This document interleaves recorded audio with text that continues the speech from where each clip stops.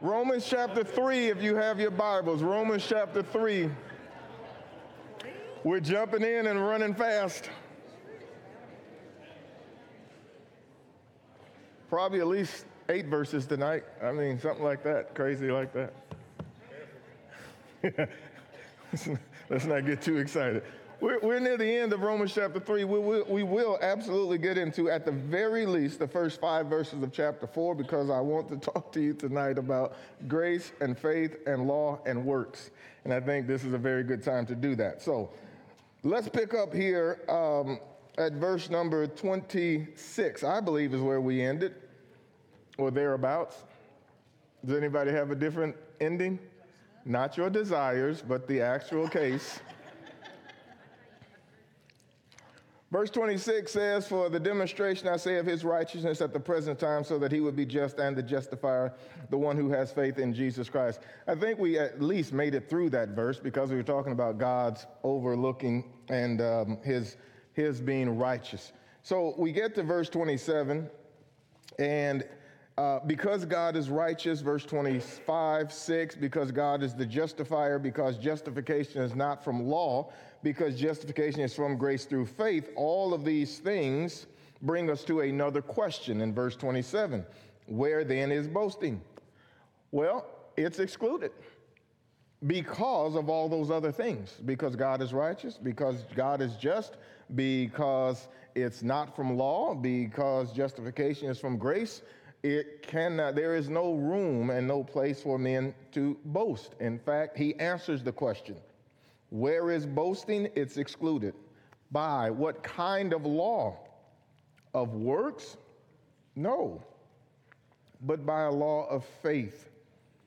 Verse 28, he says, "For we maintain, we keep proving, we continue to say that a man is justified by faith apart from works of the law." And then there is another great question. Is he the God of the Jews only?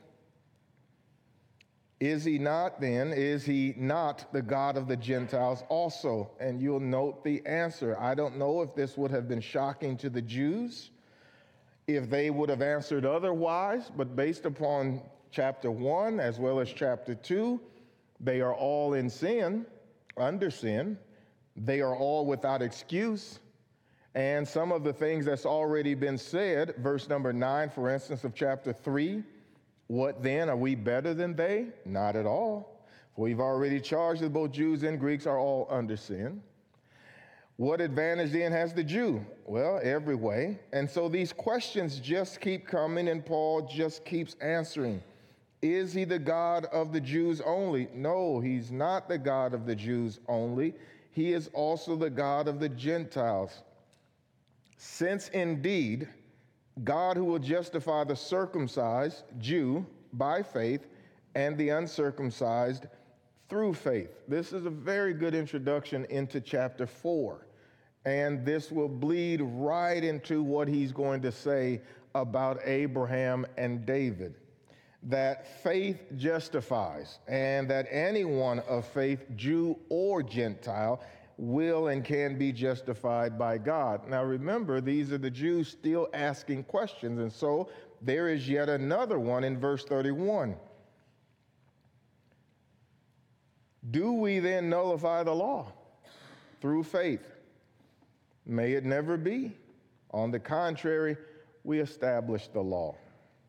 So, the questions, chapter 3, verse 1, what advantage has the Jew? Chiefly every way. Question, verse 9, are we better than they? Not at all. Verse 27, where then is boasting? Verse 29, is he the God of the Jews only? Verse 31, do we nullify the law through faith? May it never be. We actually establish the law. We establish its existence. We establish its necessity. We establish its goodness to do what it did and what it was designed to do. In chapter 7, he will refer to it as holy and just and good. We establish its holiness. The law was good. Let's talk then about what he will say next in these first 4 verses, and then talk about these 4 things. Some thoughts about grace. Grace comes from the character of God. God is good and God gives. And so that's the place and where grace comes from. And Paul is going to say that back in chapter 3 and verse 24.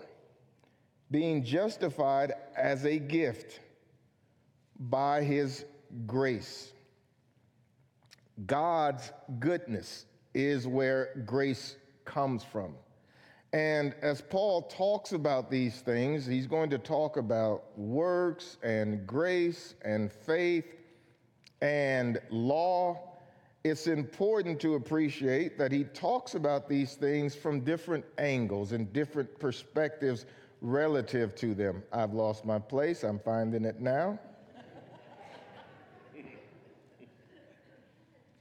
was really close to walking out of the house without my tablet at all, and I would have done this by memory, and that really would have been bad. So I'm thankful that I remembered to bring it. Having said that, down, let me find the spot. Apologies. Have you ever embarrassed your wife? Sister Owen's not embarrassed by this. She's used to me messing up. She's good. All right, we're good to go now. Grace, that's where we were. When speaking about these things, they have to be understood individually. And they have to be understood as to how they relate to each other. Sometimes the subject of justification is talked about from its origin, its inception. Where does justification originate? Sometimes that's the discussion. Other times, the discussion is about what grace requires. Are there any requirements attached to it? And depending on what is being talked about will be the answer that's given, which is why sometimes the answers seem contradictory. In some places, you'll read works. In other places, you'll read not by works. It depends on where the conversation is being had. Justification's origin, the origination of justification comes from God. God is good. God is gracious. It emanates from his very essence, his character, his being. Exodus 34:6-7, when describing himself to Moses, among the first descriptive words he uses is, I am gracious. The Lord God, gracious. And so when we are talking about justification, man is already in sin when the conversation ensues. If we were just talking about the nature of God, we could have that conversation biblically without the creation. We don't even have to start with Genesis 1. That's not where we would start, because God is eternal, from everlasting to everlasting. Well, since he's from everlasting to everlasting, whatever he is that eternally. We don't have a day one yet. We don't have an in the beginning, and we have God being good. So by the time we're talking justification, man is already in sin. There's no talk of justification in Genesis 1. There's no talk of justification in Genesis 2.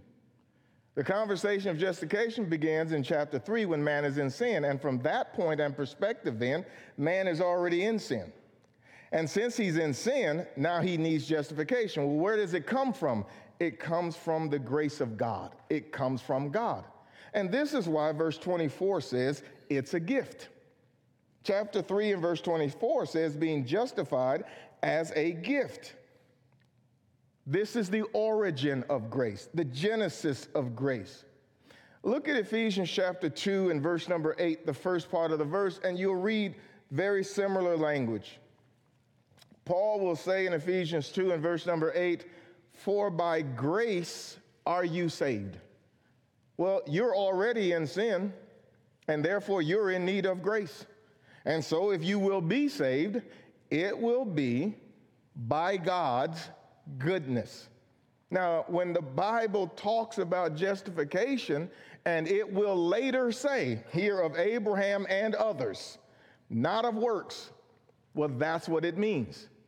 The justification does not come as a result of human effort. It originates in God's goodness. And then God extends himself to humanity. Now, that conversation would have to end right there, because then we would have to talk about faith. And so faith then would begin a discussion of, what does God's grace require? Does it require anything? The origin of salvation, justification is never going to change. That originates in God. There is nothing a human can do to move God to move toward him. He doesn't have to. He's already in sin. He cannot get out. If God doesn't move toward him, he's hopeless and helpless. In fact, that language is used in Scripture. When we were without strength, while you were without Christ, you were without God and you were without hope. That's man in sin, apart from God's grace. Okay, so then God sees man in sin, and now God extends his grace. How is man justified? By grace. But that doesn't tell the whole story. It tells the origin of grace. To discuss then how that man is going to be justified, we'd have to have a discussion about faith, because God's grace requires faith. Faith then, let's talk about that. When we're talking about faith, it's the requirements of God's grace. God in his grace is willing to save, but God demands faith. And so, as you read verse 24 of chapter 3, being justified as a gift by his grace, origin, Genesis, how? Through the redemption which is in Christ Jesus. Verse 25, whom God displayed publicly as a propitiation in his blood. How? Through faith, to demonstrate his righteousness, because in the forbearance of God he passed over the sins previously committed. Verse 28, for we maintain that a man is justified by faith, apart from the works of the law. We'll get to that. But you'll just note the emphasis of faith and how it's necessary for justification. In that same verse, Ephesians 2 and verse number 8, the latter part of that verse, it went on to say, for by grace are you saved. But it didn't stop there. It said, for by grace are you saved through faith. How is a person justified? By grace. How is a person justified? By faith. Why is faith necessary? Because God demands it. The goodness and the grace of God demands faith on the part of humanity. Well, what saves? Faith saves. We still haven't gotten to works yet, because that's not how we're saved. Notice verse 27 and 28. Where then is boasting?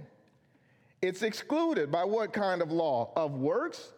But there is a law. Note the rest of the verse. No, but by a law of faith. For we maintain that a man is justified by faith apart from the works of the law. By faith, apart from the works of the law. So then let's talk about law briefly. Look back in chapter 3 and verse 20. Because by the works of the law, no flesh will be justified in his sight, for through the law comes the knowledge of sin. When you read that verse, it's important to understand that that verse, and to my knowledge, no other verse in the New Testament teaches that no one was justified under the law. That's not what it's saying. It's not saying a person could not find justification under the law. I know it reads exactly like that, but that's not what it says at all. It says, because by the works of the law, no flesh shall be justified in his sight, for through the law comes the knowledge of sin. Remember, the people Paul is addressing, the condition under which they are living and have been living. Go back to chapter 2 and look what he says in verse 23. He says, you who boast in the law, through your breaking the law, do you dishonor God? For the name of God is blasphemed among the Gentiles because of you, just as it is written. For indeed, note that circumcision is of value. Or how is circumcision of value? If you practice the law. But if you are a transgressor of the law, your circumcision has become uncircumcision. Paul is not saying that a person cannot be justified under the law. He is saying that person, the person who boasts in the law, the person who is breaking the law, no, by the deeds of the law, no flesh shall be justified. But when you read that, you shouldn't think people weren't justified under the law. Look at a couple. Look back in the book of Luke in chapter 1. It'd be hard-pressed to call these people anything other than justified, because that's exactly the language of the text. Luke chapter 1 and verse number 6. Verse number 5 says there, Zacharias of the division of Abijah, and he had a wife from the daughters of Aaron, and her name was Elizabeth. So this is Zechariah and Elizabeth. What does verse 6 say about them? They were both righteous. They were both righteous in the sight of God, walking how?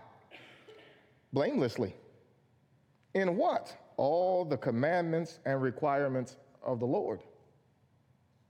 Could a person be justified under the law? Absolutely. These people were. Well, how could you be justified under the law? The Apostle Paul said he was. Philippians 3 and verse number 6, he describes himself much in that very language right there. How could you be justified under the law? We'll get to that. We'll circle back and we'll get to that. Let's talk now about works. What works don't justify? First of all, the works of men don't justify. If we read Romans chapter 1, the Bible says of the Gentiles, they exchanged God. They knew God, didn't glorify him as God, they exchanged God. If you exchange God, what are you left with? Nothing. The Gentiles were left to themselves. Did they cease to be religious? No. No, they were religious. They were idolatrous. Well, who made up the religion? Well, they did. That can't justify. Those works can't justify. The Jews, on the other hand, had the law. What did they do with it? They disobeyed too. And in fact, what Jesus runs into more than one occasion is they put their traditions above the law of Moses. Well, who came up with these traditions? Not God. They're in the same boat. Those works can't justify. The works that you invent can't justify, and if you try to live under the law without faith, you can't find justification. Works without faith under the law can't justify. Chapter 3 and verse 28. For we maintain that a man is justified by faith apart from the works of the law. Well, we just read Zacharias and Elizabeth. They were blameless. What's he saying? The Jews are attempting to find justification under the law while breaking the law without faith. That can't justify. In fact, Paul spells it out in a couple of places. Let's finish first Ephesians 2, 8, 9, and 10. And listen to what Paul says. For by grace are you saved through faith, and that not of yourselves. You didn't originate this. It didn't come from you. It's not from you, not of yourselves, lest any man should boast. But then verse 10 says, for we are his workmanship, created in Christ Jesus unto good works. Look at Romans chapter 9 and listen to Paul explain it in Romans chapter 9. Romans chapter 9, beginning in verse number 30. He says, what shall we say then, that Gentiles who did not pursue righteousness attained righteousness? Even the righteousness which is by faith? Did the Gentiles get to righteousness? Yes. How did they get there? By faith. Well, what's the problem with the Jews? Verse number 31 says, but Israel, pursuing a law of righteousness, did not arrive at that law. Why not? Because they did not pursue it by faith, but as though it were by works. They stumbled over the stumbling stone. Why didn't the Jews get there? They didn't seek it by faith. What if you did live under the law by faith? Then you could be justified. What would be justifying you? Faith, not your works. This is why when we read the very next chapter in Romans, Abraham is mentioned, but so is David. David lived under the law. Was he justified? Absolutely. How? By faith. And so when we read the book of Hebrews chapter 11, you've noticed that you can start in patriarchy with Abel and Enoch and Noah and Abraham and Sarah, and the verse begins with by faith. And then you can move to the law of Moses. What shall I say more about Jephthah and David and the prophets and all? Well, where did they live? Not in patriarchy. They lived under the law. How were they justified? By faith. Faith works. In fact, John 6:28 and 29, it's called a work. What must we do that we may work the works of God? Jesus said, believe on him whom he has sent. God demands that we believe. And so Paul can say, and it be true, chapter 3 and verse 20, by the works of the law, no flesh will be justified in his sight. If you remove faith from the equation, that is absolutely the case. You cannot take the law, remove faith, and keep it and then find justification. You cannot do that. No deeds, no law, no one will be justified by doing that. The works in question is not a work of faith. It's a work apart from faith, a work that would put God into one's debt. If you took a law, kept it perfectly, the end of which you could then say, having kept this law perfectly, you owe me justification. You're in my debt. Why are you in my debt? I've kept the law perfectly. Well, that would just destroy the entire construct. And so Paul says in verse 24, the reason that could never happen is you were in sin when he gave you the gift. There's no way it can ever be by your works because you were already in a place where you couldn't get out of without him. And so it's not going to be by works. It's not going to be by humanly devised works. So we enter chapter 4, and he talks about Abraham and David. Let's read the first 5 verses here and talk about faith and works. It's a different work, though. What then shall we say that Abraham, our forefather, according to the flesh, has found? For if Abraham was justified by works, he has something to boast about, but not before God. For what does the scripture say? Abraham believed God, and it was credited to him as righteousness. Now, to the one who works, his wage is not credited as a favor or a gift, but as what is due, as a debt. But to the one who does not work, but believes in him who justifies the ungodly, his faith is credited as righteousness.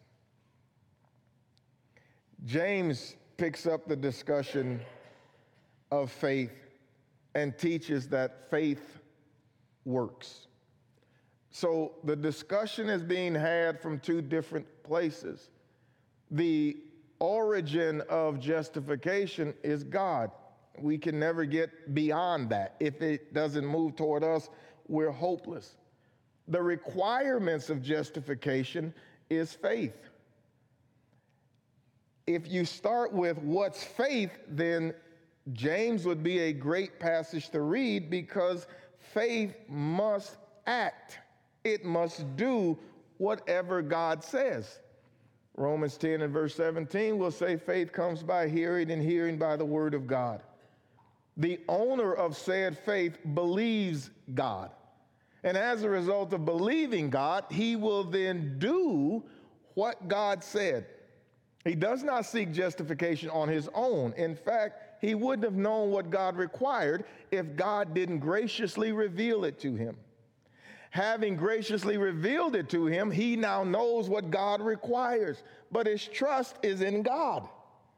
I believe you. I trust you. And now you told me to, you fill in the blank.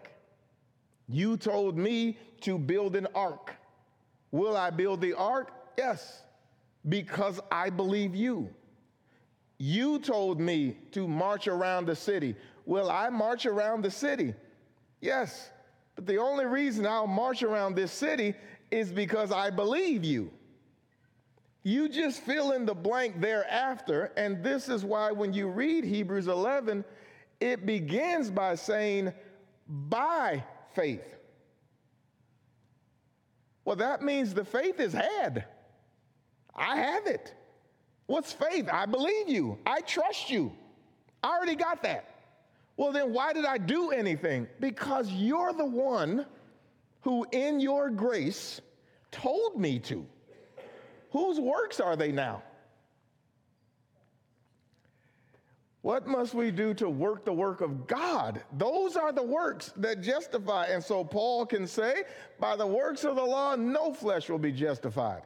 Paul can say, Abraham doesn't have anything to boast because the one who believes is justified. That's absolutely right. And then James can say, faith without works is dead, being alone. It's imperative, though, to get the right procedure and process to the thinking. Sometimes, if you aren't careful, you can start over here with faith and turn faith into a work that you put the emphasis on the work and you miss the trust.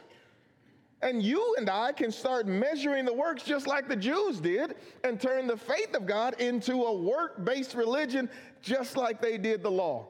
We can just as well take faith right out of the new covenant just like they did out of the old covenant. Please remember, Deuteronomy 6 is being quoted in Matthew 22. You love the Lord your God with all your heart, with all your soul, with all your might. That's a quote in the Old Testament. What were they to be people of? They were to be people of faith. They were to believe God. And then they were to do what he says. There's no difference in that in the New Testament. What did they do with that? They took faith right off the table and they started to emphasize their ability to keep said law. And you and I could do the exact same thing. James will say, and he's very clear. Let's look at James chapter 2.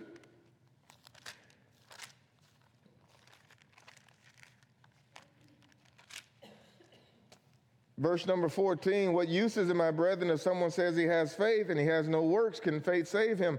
It's imperative to appreciate whose works those are. He has no works. Well, whose works are these? They're not his.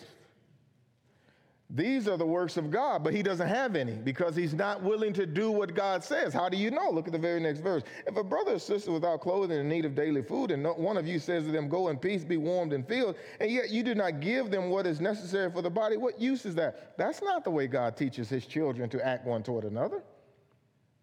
Don't do anything to help anybody. That's not, you didn't get that from God. What use is that? He will go on to say, in the exact same way, even so faith, if it has no works, it's dead, being alone. What faith has no works? The faith that says God's grace given, and then God says, do something. God said it. Again, in the case of Noah, build an ark. If you read Genesis 6 and you read verse 13, the Bible will say, and the Lord said to Noah, I will destroy all flesh whom I've created on the earth. So that's what God says to Noah. I'm going to destroy the world. Verse number 14 says, make thee an ark of gopher wood. Let's put you and I in the place of Noah. God says, I'm going to destroy the world. And then he says, you make an ark. What James is discussing is, if you say, I believe you, but I won't make the ark. James is saying, your belief without the accompanying works to build this ark because God said so, that's what James is saying. Faith without works, what good, what profit? He goes on to say, but someone may well say, you have faith and I have works. Show me your faith without the works, and I will show you my faith by my works. James' point is really clear. If God's grace instructs you, commands you to do something, and you take two people, and one says, I believe you, but I'm not going to do anything, but I have faith. James says, the other says, I believe you, and I will do exactly what you say. One of these is faith. One of them is not. One of them will find approval of God. One of them will not. Don't have time tonight, but if you would like to read this in your Bible, you would want to read Numbers 13 and 14. You read those two chapters together, and what you will find are 12 Israelites. So these people cannot be called Gentiles. These are 12 Israelites, but they're not just any Israelites. If you read the early portions of the chapter, you will find that these individuals are heads of tribes in Israel. These are leaders in the nation. They will be named, and you get down to about verse 17 of chapter 13, they will then be instructed by God through Moses to go into the land and spy it out. They're to bring back a report about what they've seen. Read it very closely, and you will see that God does not say, I want you to assess your ability to take it. It's not what he says. It is simply a fact-finding mission. It is simply a visual. Go see the land. When they come back, they say, we can't go. And they don't. Here are believers in God in the sense that they know he's Jehovah. They're leaders in Israel. They're faithful men, heads of clans. These are people who know the Lord. These are also people who have seen the land for 40 days, and they do know it is as God said it was. In fact, that's what they say.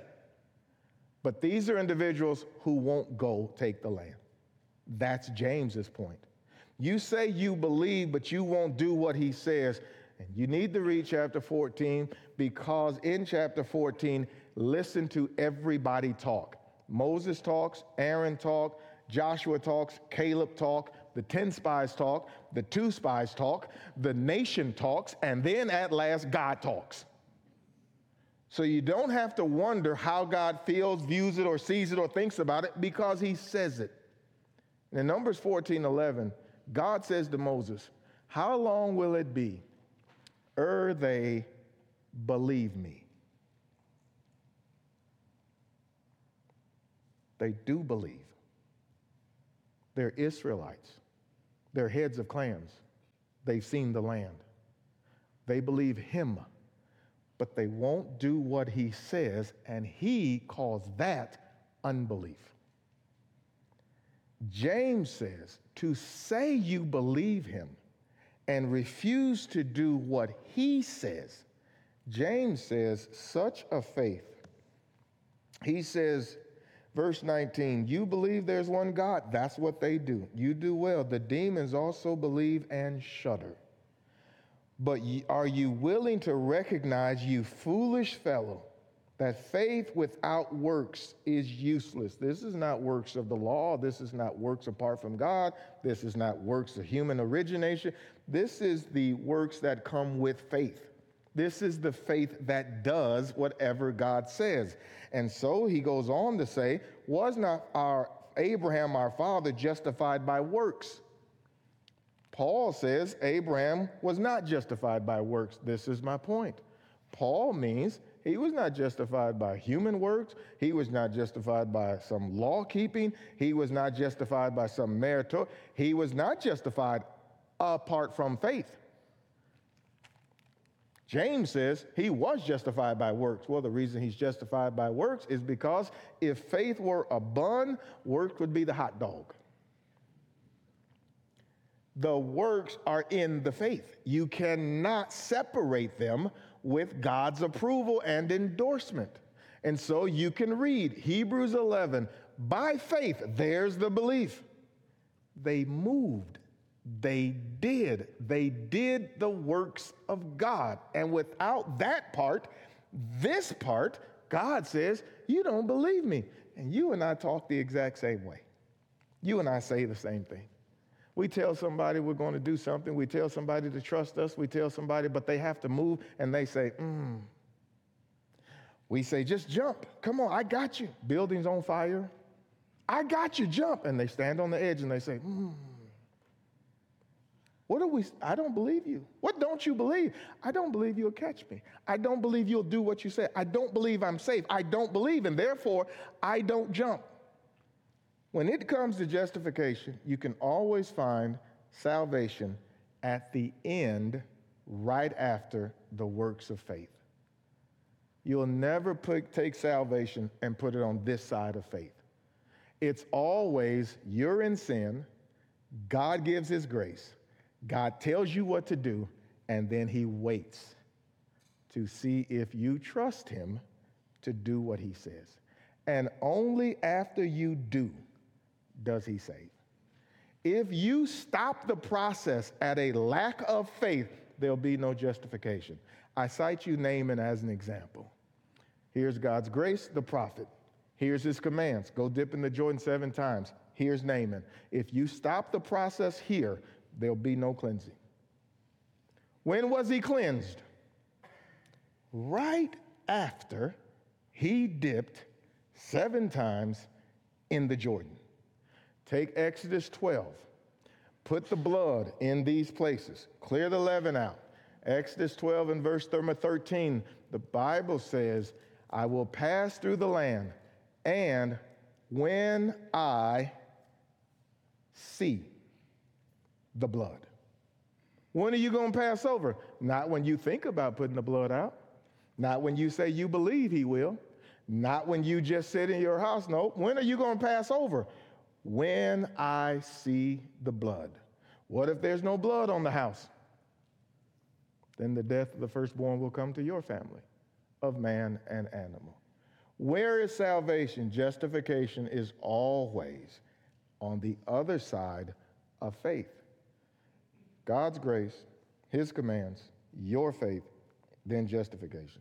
It's the reason Abraham can appear in both texts as not being justified by works and being justified by works. Abraham first he believed God, and then he did what God said. We got time for a couple more passages. Go back to Genesis chapter 15. Genesis chapter 15. Abraham believed God. In fact, that's the language. Genesis 15 and verse number 6. Well, go back up to verse 4. Then, behold, the word of the Lord came to him, saying, this man will not be your heir. Guess we could have started at 1. Abraham offers Eliezer to be his heir. He says, I don't have any son, I don't have any children yet. Verse number 2, to which God says, this man will not be your heir.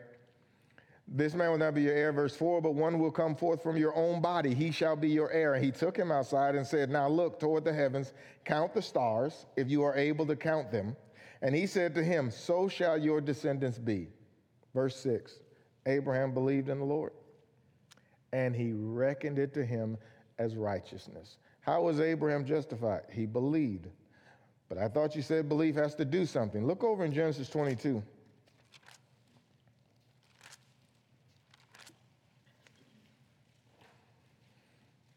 Genesis chapter 22 and verse number 8, Abraham said to Isaac, he said to his son, God will provide for himself the lamb for the burnt offering, my son. So the two of them walked on together. Then they came to the place of which God had told him, and Abraham built the altar there and arranged the wood and bound his son Isaac and laid him on the altar on the top of the wood. Abraham stretched out his hand and took the knife to slay his son, but the angel of the Lord called to him from heaven and said, Abraham, Abraham. He said, here I am. And he said, do not stretch out your hand against the lad and do nothing to him, for now I know that you fear God, since you have not withheld your son, your only son, from me. Go over to Romans 4. Listen what it says about Abraham. He believed God. He didn't devise his own works. He didn't originate them. He believed God, trusted God, and then he did what God said. What then shall we say that Abraham, our forefather, according to the flesh, is found? For if Abraham was justified by works, he has something to boast about, but not before God. For what does the scripture say? Abraham believed God, and it was credited to him for righteousness. Now, to the one who works, his wage is not credited as a favor, but what is due. But to the one who does not work, but believes in him who justifies the ungodly, his faith is credited as righteousness. James chapter 2. Abraham believed God. It was credited to him as righteousness. James chapter 2 and verse number 20, but are you willing to recognize, you foolish fellow, that faith without works is useless? Was not Abraham our father justified by works? When? It doesn't say 15:6. It doesn't cite Genesis 15:6 here. It says he believed. It says it was credited. When was he justified? When he offered up Isaac, his son, on the altar. You see that faith was working with his works. And as a result of the works, faith was perfected. And the scripture was fulfilled, which says, Abraham believed God, and it was reckoned to him as righteousness, and he was called the friend of God. That brings us to chapter 4. Any questions or thoughts or comments you have about anything we discussed tonight?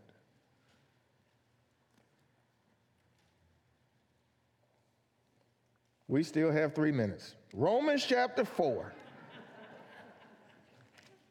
I let y'all go early Sunday night. I mean, you don't want these last 3 minutes. Let's review. Paul uses two people in this chapter that the Jews would have been not only familiar with, they would have been very fond of. The father of their faith, Abraham, and the greatest king in their history, David, the only man described as a man after God's own heart. Gentiles under sin, chapter 1. Jews under sin, chapter 2. All Jew and Gentile under sin, chapter 3. No one is justified by the law apart from faith. All justified by grace, all justified by faith in Christ. Is he the God of the Jews and the Gentiles? Yes, he is both the God of the Jew and the Gentile. Abraham is his first example. He's actually going to return to Abraham, but before he does that, he's going to talk about David. And he explains that we just did in those first 5 verses, so I won't repeat them. But let's at least read 6, 7, and 8, because this is the section about David. Just as, now that comes also on the heels of verse 5. But to the one who does not work but believes in him who justifies the ungodly, his faith is credited as righteousness, just as David also speaks. Well, David speaks about such a man? Yes. David speaks of the blessing on the man to whom God credits righteousness apart from works. What system did David live under? He lived under the law. Can a man be justified under the law apart from works? Yes, by faith. And David is such a man. And if a man were justified apart from works under the law, what David says is that's a blessed man. Verse 7, blessed are those whose lawless deeds have been forgiven and whose sins have been covered. Who's he talking about? Faithful people under the law. Blessed is the man whose sin the Lord will not take into account. For homework, you'll want to read Psalm 32 because that's where the quote comes from. And David is such a man, and he's talking about people of faith under the old covenant.